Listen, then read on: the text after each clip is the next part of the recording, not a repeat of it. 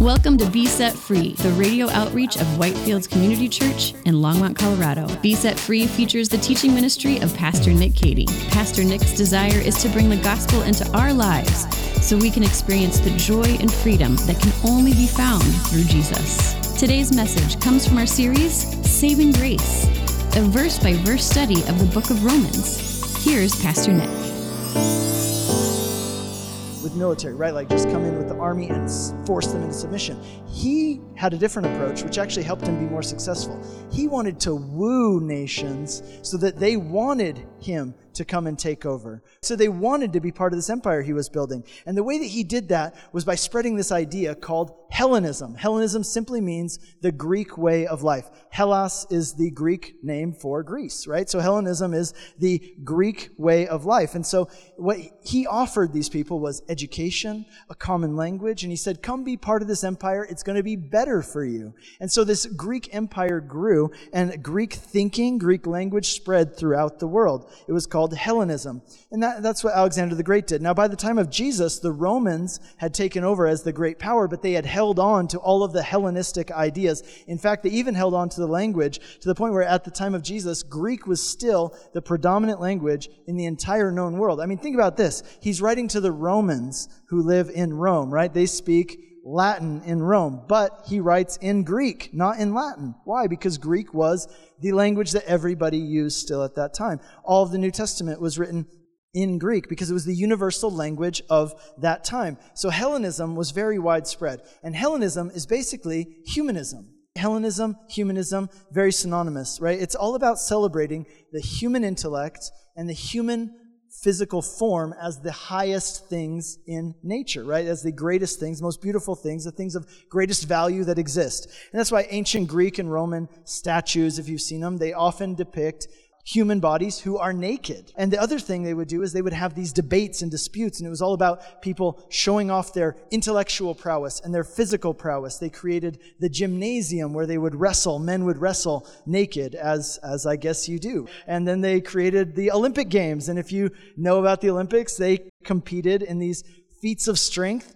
completely naked. Why did they do that? Like, why are they naked? Here's why. Because it was Hellenism. It was all about celebrating the male human form and the male intellect, which they believed to be the highest and greatest, most beautiful, most valuable things in the world. Now, maybe you say, oh, I love the classical period. You know, I love the philosophy. I love all the art and architecture. But I want you to think about it in this way. Think about what that means. Take Hellenism and humanism to its logical conclusion.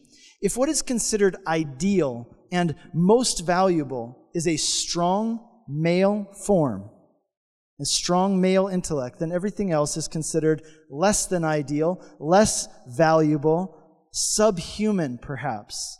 In other words, if you're a person with a disability, then you're less valuable, you're less human. If you're a person who happens to be, God forbid, female, and guess what? You fall in that category too. And so there was this practice, which we know a lot about through archaeology, where people would dispose of their babies whom they deemed to be less valuable because they had deformity or because they were simply female.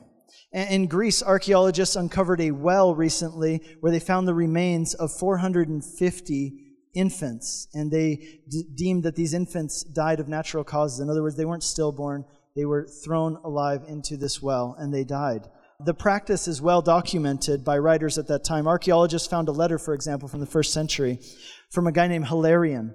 And Hilarion was writing to his wife. Obviously, he had gone away for work, and he's writing home to his wife. And here's what he said. He says, "My sweet wife, don't worry about me. I'm staying to work a little longer. I'll come home as soon as I can. I'm sending money." And you're like, wow, he's a good guy, right?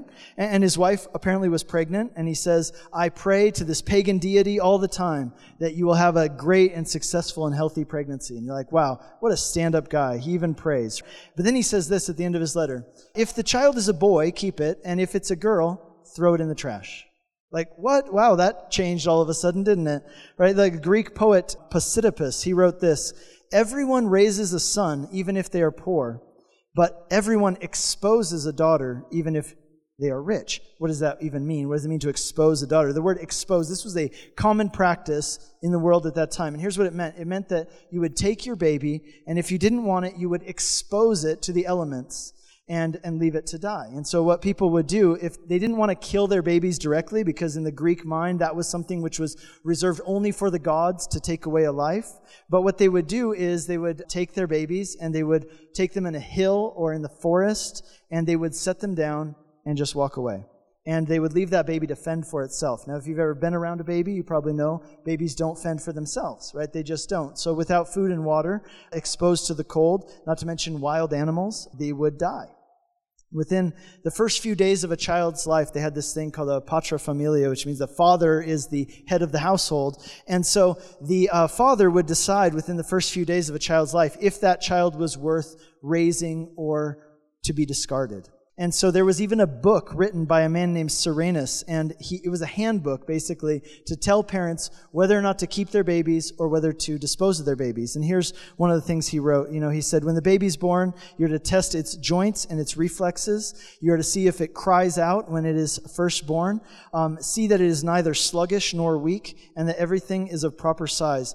But if these conditions are not seen, then the child is not worth keeping, and you are to expose this infant in the wildest place you know, amongst the hills where it may soonest die. That was the process of exposure. But here's the other thing that would happen. In a way, it was almost better for these babies to die, because the other thing that would happen is there would be opportunistic people, right? They knew the places where people would take their babies. And so slave traders, other bad people would hide out in the hills, and they would gather up these babies who were left by their parents, and they would raise them. They'd sell them as slaves. They would raise them to be prostitutes. Either they would sell them as slaves. Sometimes if they had deformities, they'd sell them into the circus, where people would pay money to watch people with deformities fight each other, sometimes to the death for money. It was a sick thing. And if you were a female, think about this. A lot of healthy females were discarded just because of their gender, because they were considered of lesser value because of their gender. And these girls would be rounded up by these bad people and forced into prostitution. Today we call this sex slavery and sex trafficking. It's not new. It's been going on for a long time. So consider just how radical the Christian message was at a time like this, in a culture like this, where Christianity comes in and Christianity says, as opposed to what you guys think, we believe that all people have equal and intrinsic value, no matter what their gender, no matter what their level of physical ability or disability, no matter their ethnicity, if they have disabilities, if they're rich or poor, all people are of equal value to God. That was an incredibly revolutionary idea. We take that as like, of course, that's normal.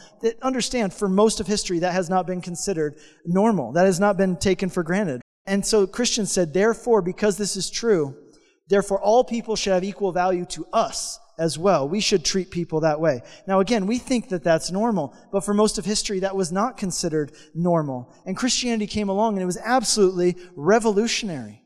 And see, this kind of stuff, this still goes on today. 21st century. I read an article this week in Time Magazine. This week, Time Magazine online, they published this article about how China is officially ending their policy of limiting the number of children that a family can have. In 1979, they introduced the one-child policy, and that was in effect for a very long time. And a couple of years ago, China started allowing, 2013, they started allowing families to not just have one child, but now to have 2 children. But now, this year, they're scrapping the policy completely. And here's why, and here's what happened. Because look, people said, hey, if I can only have one kid, then I want to have a perfect kid. And in their mind, a perfect kid meant a healthy male child. And so what would happen? They'd get an ultrasound, and even if the baby was healthy, if it was a girl, they'd get an abortion. And then they'd try again. And if it was a girl, they get an abortion because they only get one baby, right? And they wanted to have a boy. If it was a baby and they found out that, it wasn't perfectly healthy, they just get an abortion.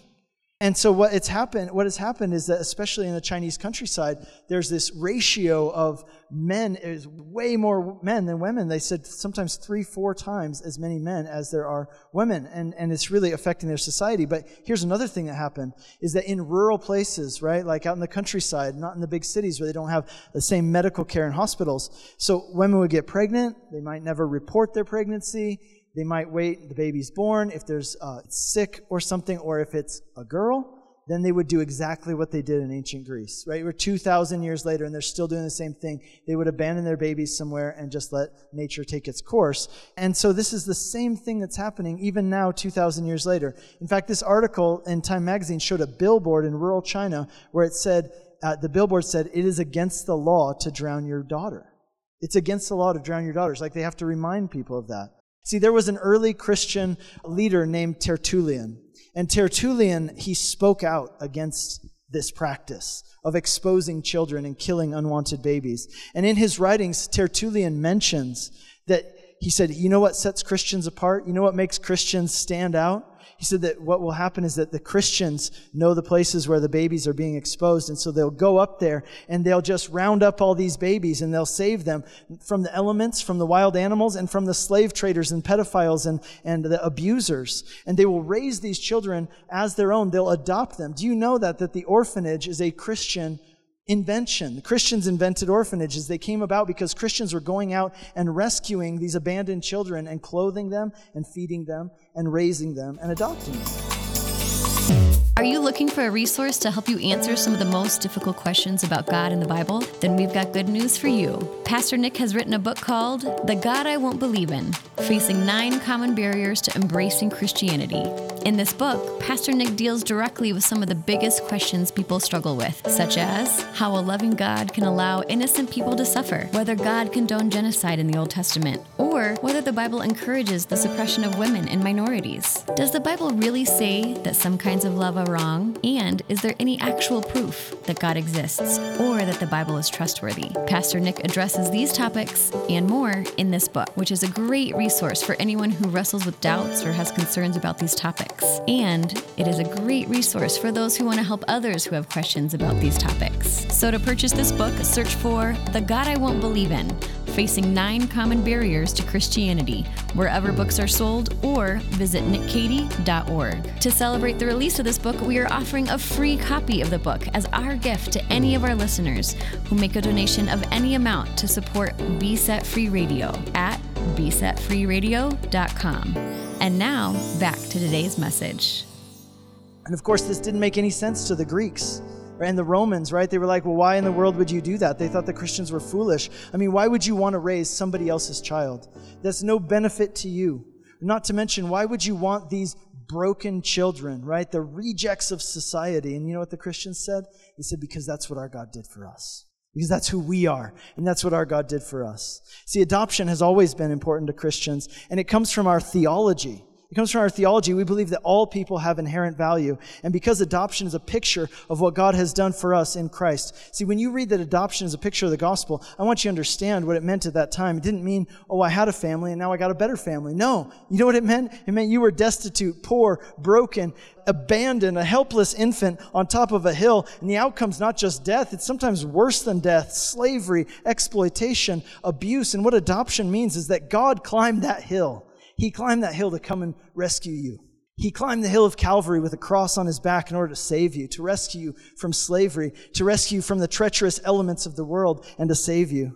And so I just want to run through real quickly, what are some characteristics of adoption, and what does the Bible say about it in other places? Number 1, adoption, the implication is that it was planned in advance. Planned in advance. Ephesians chapter 1, verses 5 says this. It says, in love, he predestined us for adoption to himself as sons through Jesus Christ, according to the purpose of his will. As I said, I went through an adoption. We actually had to do it twice. We had to do it once in Europe and once over here. And I can tell you it's a beautiful thing, but it's also a lot of work, right? Sometimes it can be a very long, tedious process. Sometimes it can be almost a humiliating process. They come into your house. They ask you a lot of intrusive questions. We had to get psychological evaluations to find out if we're fit to be parents. Like, we already had 2 kids, and we didn't have to get psych evaluation to have those kids, but now they're making you, go through all these hoops. And what's special about adoption, though, is that in adoption, you choose that child. You say, I didn't have to, but I do. I choose that child, and you place your love on them. And the Bible says that is what God has done for you in Christ. See, adoptions are beautiful, but I'll tell you this. Personally, I'm especially moved by people who adopt not because they can't have children biologically, but because even though they can have children biologically, they want to adopt because of what God has done for them. And I just put this out there for any of you who are listening. Maybe there's someone today, maybe there's some of you today who the Holy Spirit would stir you up and give you the desire and the calling to adopt a child. And if that's you, I pray that you respond to that calling. It's a good calling. It's a way that you can make a huge difference in a person's life. It's a way that you can live out the gospel towards another person and place your love on them, bless them, and change their life. Secondly, adoption comes at a cost. Look at what Galatians chapter 4 says. When the fullness of time had come, God sent forth his Son, born of a woman under the law, to redeem those who were under the law, so that we might receive adoption as sons. In other words, adoption costs money. I don't know if you know that, but it's costly. God's grace to us came to him at a very high cost. It's free to us, but it wasn't free to him. It was a very high cost to him, but that's how much he loves us. That's what's communicated, is that he loves us that much. No price to pay is too high. Even the highest price, he's willing to do it. Thirdly, he rescues us. So we talked about that and that whole idea of what it meant in the Greek world to adopt. But he rescues us. Psalm 40 says this, he drew me out of the pit of destruction, out of the bog, and he set my feet on a rock and made my steps secure. Number 4, it changes your identity. You receive a new name, you receive a new status. And one of the things that a lot of people don't know about adoption that we learned when we went through it, one of the things is that when someone's adopted, they're actually issued a new birth certificate. Did you know that? And it's actually retroacted to their birth.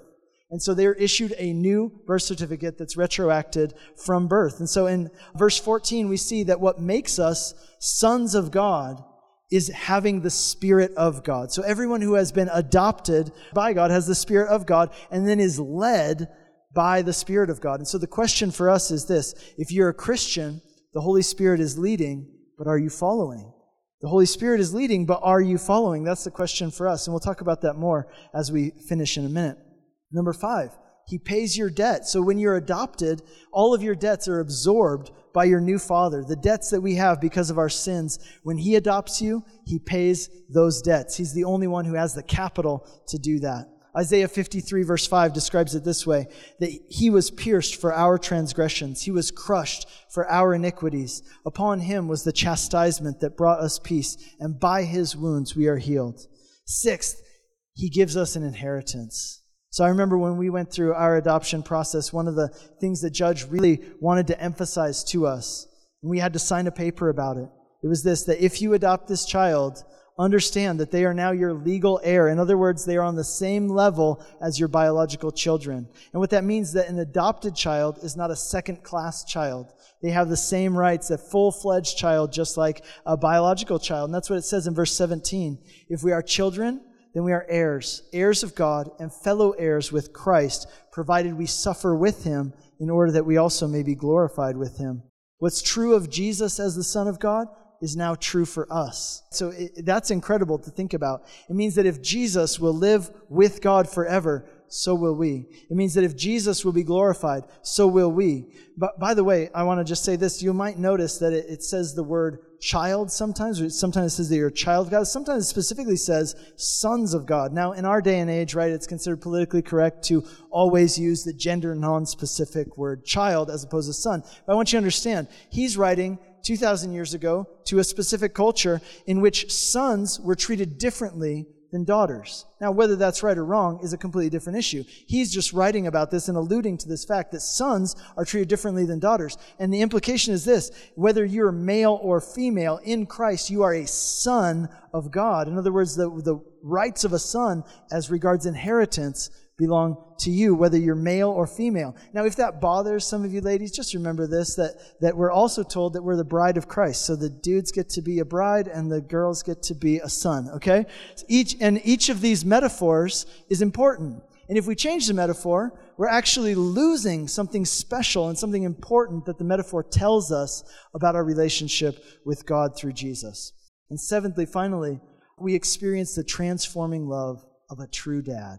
The transforming love of a true dad. Verse 15 says, "For if you did not receive the spirit of slavery to fall back into fear, you have received the spirit of adoption as sons, by whom we cry, Abba, Father." The word Abba, it's just their word for daddy, papa, daddy. It's the word that a child would use to talk to their father. And it speaks of intimacy. See, it's one thing to be a father. It's another thing to be a dad. Right? To be a father, all you got to do is provide half of the genetic makeup, half the DNA to create that person. But to be a dad is so much more. Have you ever seen someone who had an absentee father, or they grew up without their dad around, and then they meet their father when they're grown up or an adult? You know what they do? They don't run up to him and say, "Hey, Daddy," and hug him. No, they don't. They like walk up, they stick out their hand for a handshake, and they say, "Hi, I'm Nick. Nice to meet you," right? It's very cordial. It's very formal because they don't have that background, right? But this, again, is saying this isn't cordial. This isn't formal. This is a language of intimacy and trust. He's not just our father. He's our dad. And the love of a dad is transforming. True love is transforming. Have you ever seen somebody transformed by love? Right? Like somebody who's hard and cold and defensive and fearful, but then they experience love and security, and all of a sudden they kind of blossom and they open up like a flower in the sun. They become softer and kinder and they're less afraid. That's a big part of that, is feeling secure. And that's what it says in verse 15. We have this security. The love of God gives us security. A slave or a servant always lives in fear. If they don't behave, they'll get beaten, or maybe they get fired, they lose their job. But see, in a parent-child relationship, there's no fear of losing that status, no fear of losing that relationship. There's a security, right? Like a good dad tells their kids, no matter what you do, no matter what happens, I'll always be your dad. You'll always be my son. You'll always be my daughter. There's a sense of assurance.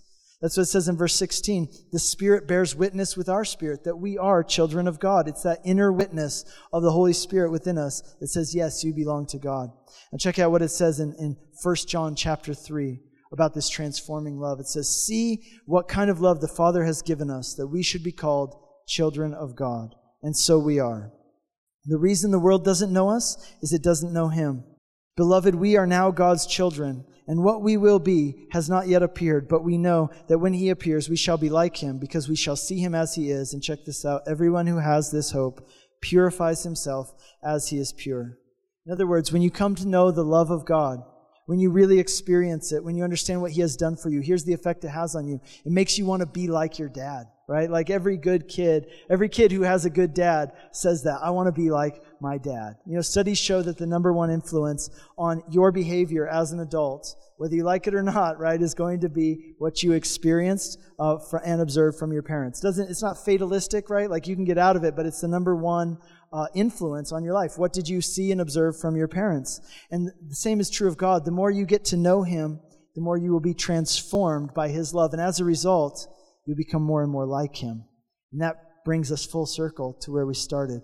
It brings us back to verses 12 and 13, the what, right? Living according to this new identity, not as a slave to sin, but as a son of God. And maybe you say, well, you know, all that stuff was interesting about adoption, all that is very interesting information, but I don't really know, what does this do for me in my marriage? What does this do for me as I go back to work tomorrow? You know, how does this Sunday, how should this affect my Monday?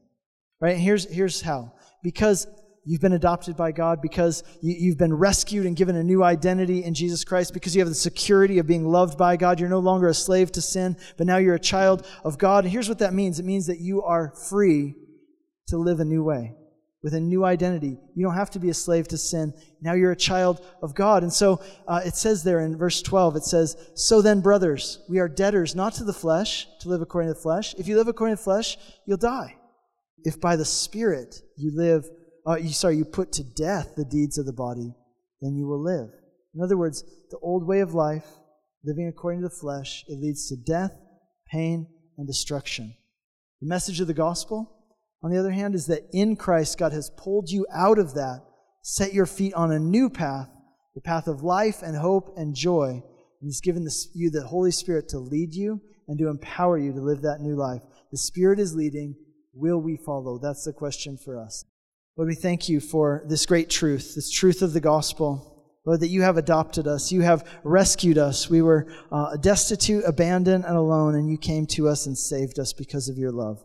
And we want to remember that every day of our lives. Lord, thank You that beyond that, You've given us Your Spirit to enable us and guide us in this new way of life. I pray that truly, Lord, we would follow You as You lead us into holiness, into life, and into peace. And Lord, I pray for anybody here today who hasn't yet entered into that relationship. They say, wow, that all sounds amazing, but I don't even know if I am a child of God according to that definition. Lord, I pray for anyone here today who is in that situation. Lord, today would be the day when they say yes, when they surrender themselves to You. And they say, yes, Lord, I want to be your child. Thank you for what you did for me. I receive you, Jesus, and I want to be your child. And I pray that that would be the case this morning for all of us. We pray in Jesus' name. Amen. You've been listening to Be Set Free, the radio outreach of Whitefields Community Church in Longmont, Colorado. We have 3 in-person services on Sunday mornings at 8, 9:30, and 11 a.m. And our 9:30 and 11 services are live streamed on our website for those who would like to worship with us online. We are located just east of County Line Road and Highway 119 at 2950 Colorful Avenue in Longmont. For more information or to hear other messages from Pastor Nick, visit us online at whitefieldschurch.com. Be Set Free is a listener-supported program. If you have been blessed by this message and would like to support this ministry, you can send a donation via check to 2950 Colorful Avenue, Longmont, Colorado, 80504, or donate online at besetfreeradio.com.